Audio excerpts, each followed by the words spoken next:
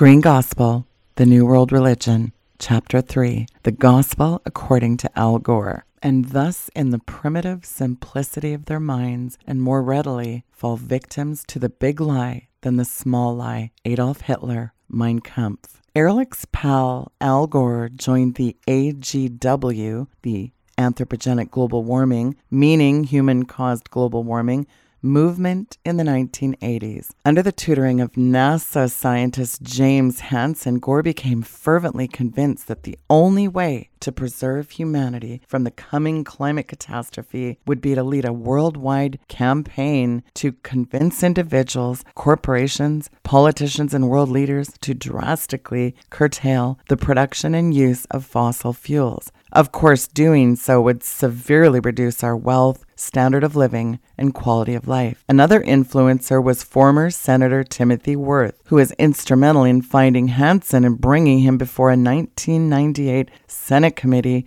at which he stated he was 99% certain that human CO2 was the culprit for global warming. Worth's 1993 comment that we've got to ride the global warming issue, even if the global warming theory is all wrong, we will be doing the right thing. That exposes the fact they didn't care about the truth. What they wanted was an environmental green vehicle to carry their political agenda of population reduction and total government control. The Canadian Minister of the Environment reiterated the idea when she said, "No matter if the science of global warming is all phony, climate change provides the greatest opportunity to bring about justice and equality in the world." As I alluded to in the previous chapter, Gore's illustrated book titled An Inconvenient Truth was followed with a movie of the same title that has already been mentioned, and that has been shown around the globe, including to millions of students in classrooms throughout the Western Hemisphere. Gore has trained hundreds of supporters to make his prepared presentation. Gore's partisan ideological book and movie are presented as objective climate science and a moral compass dealing with what he calls the planetary emergency of global warming. His presentation promotes a remarkable number of false and unsupported claims. In the week Gore received his Nobel Prize, a UK judge ruled that if shown in the schools, the teacher must identify 9 major scientific errors as well as the propaganda nature of the work. He also said a balance should be provided by showing a countering documentary such as The Great Global Warming Swindle. Gore's book claims that global warming is endangering the population of polar bears, stating that polar bears have been drowning in significant numbers due to the loss of Arctic sea ice. This assertion was based on nothing more than a single 2005 report that found that 4 polar bears had drowned in 1 month due to an exceptional storm in the Beaufort Sea. The truth is that the polar bear population has risen significantly in the Svalbard Islands and across the Arctic. In Canada, Inuit people report they've never seen so many polar bears. The only possible threat to polar bears come from hunting, which involves issuing licenses each year, and hunting polar bears is easily controlled and modified annually through legal restrictions on the number of licenses sold. More importantly, Inuit families were able to sell the license if numbers allowed, and the U.S. government intervened. Doing so was a major source of income. The major error in all of these claims of collapse of populations and extinctions involves a false premise. It is the same false premise that exists about climate change, namely that neither animal populations nor climate changes. Animal populations fluctuate significantly all the time, and extinction is the norm. However, consider the fact that it is estimated we only have discovered and identified approximately 35% of these species on the planet. Every month, many more species are discovered than go extinct. Even the supposedly environmentally aware National Geographic Society had an article in May 2014 listing the top 10 new species of 2014.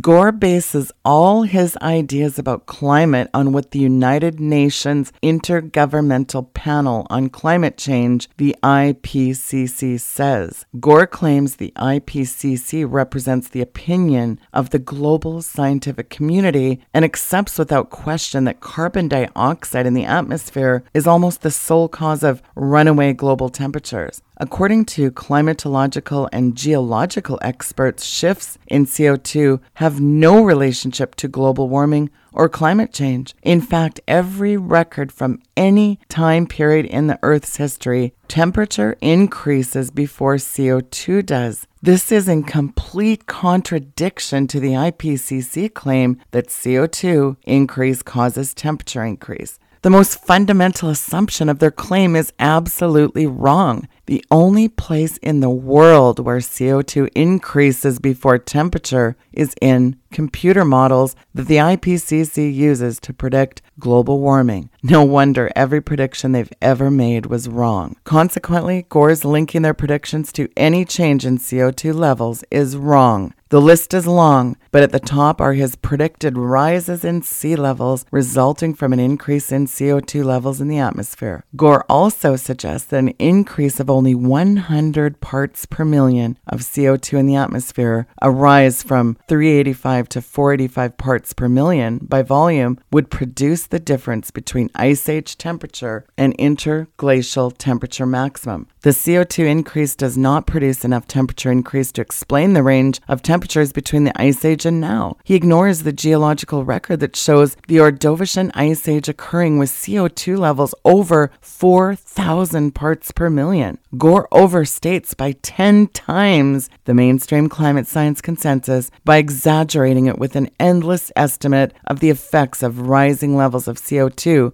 on global temperature and sea level rise. He even disagrees with the IPCC, who puts the potential rise at a fraction of his claim. Of course, Gore wants the sea levels to rise, which is why he made computer-generated flooding a major part of his movie. He also wants polar bears to drown to raise the emotional quotient of his alarmist political agenda. Author and one of the most influential and prolific journalists in America in the 1930s, H.L. Mencken, in the tradition of Mark Twain, explained, "The whole aim of practical politics is to keep the populace alarmed and hence clamorous to be led to safety by menacing it with an endless series of hobgoblins, all of them imaginary." People display their confusion and exploitation in their speeches. Gore refers to carbon dioxide as global warming pollution. The United States EPA has officially declared that CO2 is a harmful substance that should be regulated by the federal government. However, CO2 is not a pollutant. I'll say that again.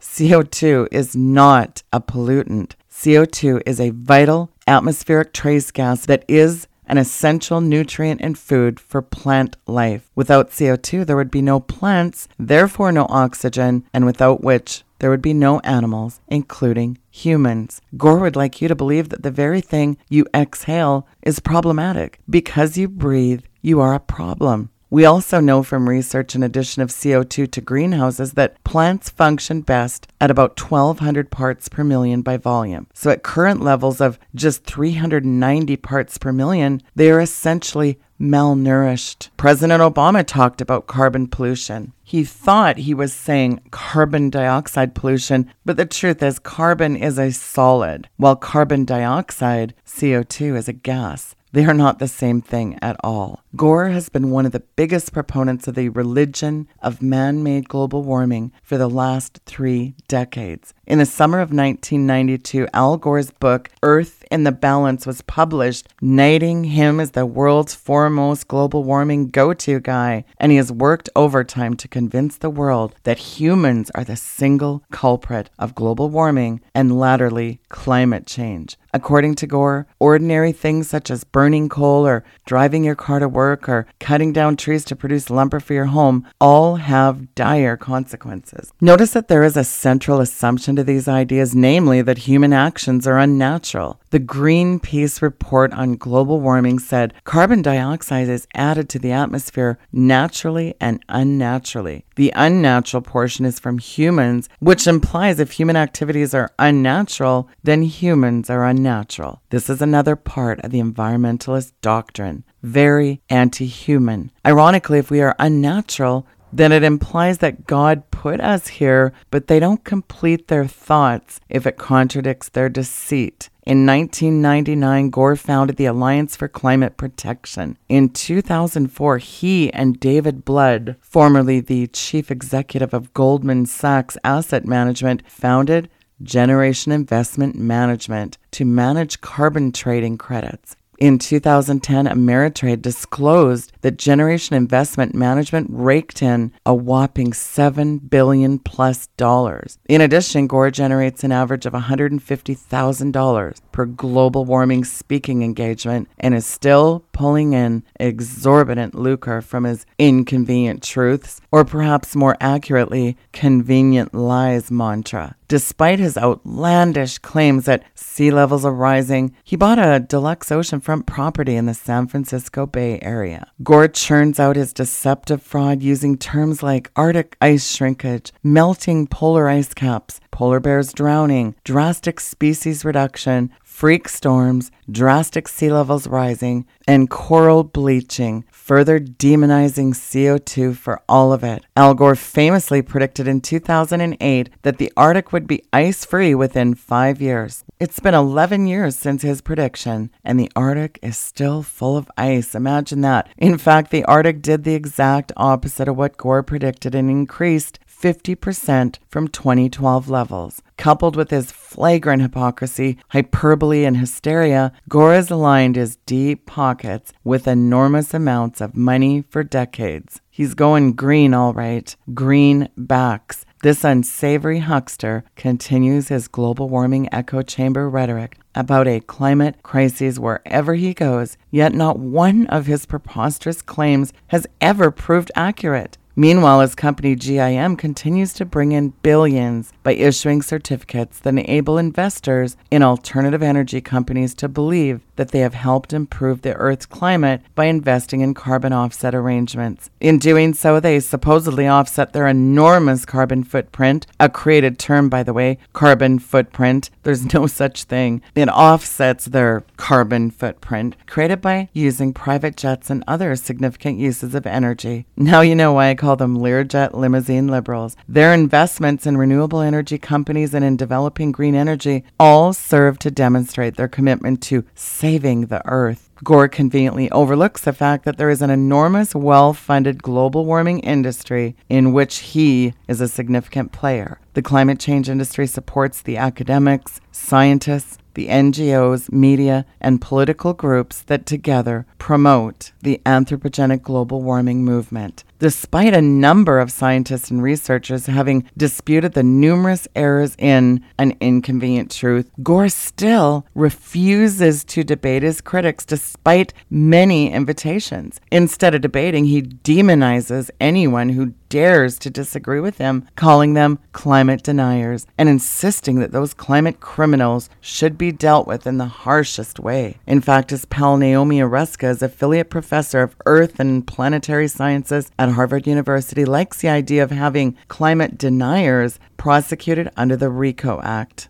The problem is that Gore creates the false fear and then not only profits from it, but he demonizes anyone who dares question him. In addition, his lifestyle is in complete contradiction to his preaching, and he is that most despised of people, a hypocrite. The sale of carbon credits is the modern equivalent of another religious scam that exploited religion and people's weaknesses, namely the sale of indulgences during the Middle Ages. Alexander Coburn, in an article, made the comparison between indulgences and carbon credits. He wrote, "Then as now, a buoyant market throve on fear, the Roman Catholic Church was a bank whose capital was secured by the infinite mercy of Christ, Mary, and the saints, and so the Pope could sell indulgences like checks. The sinners established a line of credit against bad behavior that could go on sinning. Today, a world market in carbon credits is information. Those whose carbon footprint is small can sell their surplus carbon credits to others less virtuous than themselves." It's a good analogy, but especially so as both create a source of income for those who identify and define the problem, exploit the guilt, and offer up a solution. They also do nothing to ameliorate the supposed problems, the amount of sinning, or in Gore's case, the amount of CO2 going into the atmosphere from human sources. In fact, they almost guarantee an increase in both cases. The analogy fails because sin exists whether it is a transgression against religious or secular law. CO2 in the atmosphere from any source, including humans, is not causing global warming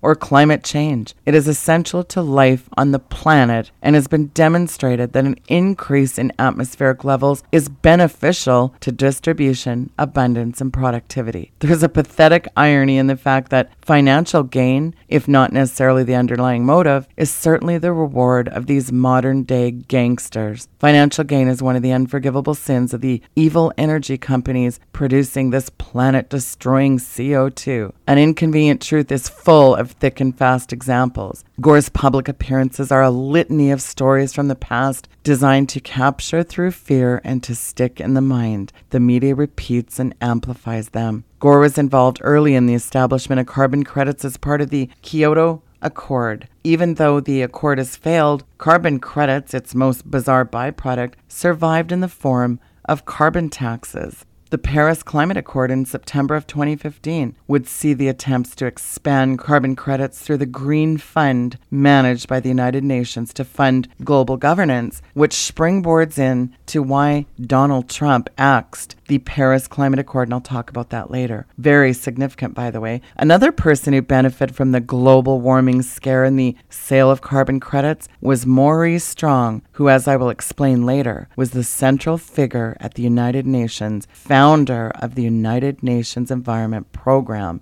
UNEP, and the IPCC, and a very good friend of Al Gore. Here's what James Murray wrote about Gore's behavior. Apparently, rather than debating the merits of his argument in a rational and reasoned manner, Gore is left only with ad hominem attacks and smug condescension towards his critics. Self-avowed PR agent for the planet, Gore says those who still doubt that global warming is caused by man are acting like the fringe groups who think that the 1969 moon landing never really happened, or who believe the world is flat. What is Al Gore's story? Here's what he told Congress in March of 2007 in a presentation that broke their rules of having submitted a presentation in advance and leaving before answering questions. The science is settled, Gore told the lawmakers. Carbon dioxide emissions from cars, power plants, buildings, and other sources are heating the Earth's atmosphere. He reiterated the same science is settled mantra on the David Letterman show. The planet has a fever, Gore said. If your baby has a fever, you go to the doctor. If the doctor says you need to intervene here, you don't say, well, I read a science fiction novel that tells me it's not a problem. Gore said that if left unchecked, global warming could lead to a drastic change in the weather, sea levels, and other aspects of the environment. He raised the threat in 2008 using NASA's James Hansen's claim of a tipping point in 10 years as the basis for arguing that the United States has only 10 years to become carbon independent. Gore's objective is to eliminate human production of CO2 to save people, especially those in developing nations, from dying in severe weather, drowning in rising seas, or starving because of high temperatures and drought. Ironically, instead of increasing the standard of living throughout the world, these policies have resulted in higher energy costs and have lowered the standard of living throughout the world. The week after Al Gore's film won an Academy Award, the Tennessee Center for Policy Research revealed that Gore's upscale Nashville mansion consumed more electricity in 1 month than the average household uses in 1 year. His so-called carbon footprint exceeded the average by a factor of 20. In other words, Gore's Nashville home uses 20 times the electricity of an average U.S. household. A year later, apparently after taking steps to make his home more energy efficient, his energy use was up 10%. Drew Johnson, president of the Tennessee Center, said Al Gore is a hypocrite and a fraud when it comes to his commitment to the environment, judging by his home energy consumption. In an interview with Jimmy Fallon, late-night TV talk show host, Gore said, "This is no longer climate change. We don't call it that. Nor do we call it climate disruption, as some were calling it. We need to call it what it is, Jimmy. This is a climate catastrophe." Gore went on to spout bogus, nonsensical statistics and concluded the interview by saying, "What we need is a strict planetary regime and tough sanctions on non-compliance, and we're working to bring that about." Since when did Al Gore become a climatologist? Or better yet, when did he become the head of the eco-Gestapo? The fact that the planet has been cooling for close to 20 years doesn't deter Gore. He continues to spew out his ever-mounting warming hysteria with wilder and more outlandish claims at every interval. The only thing that is full of hot air seems to be him.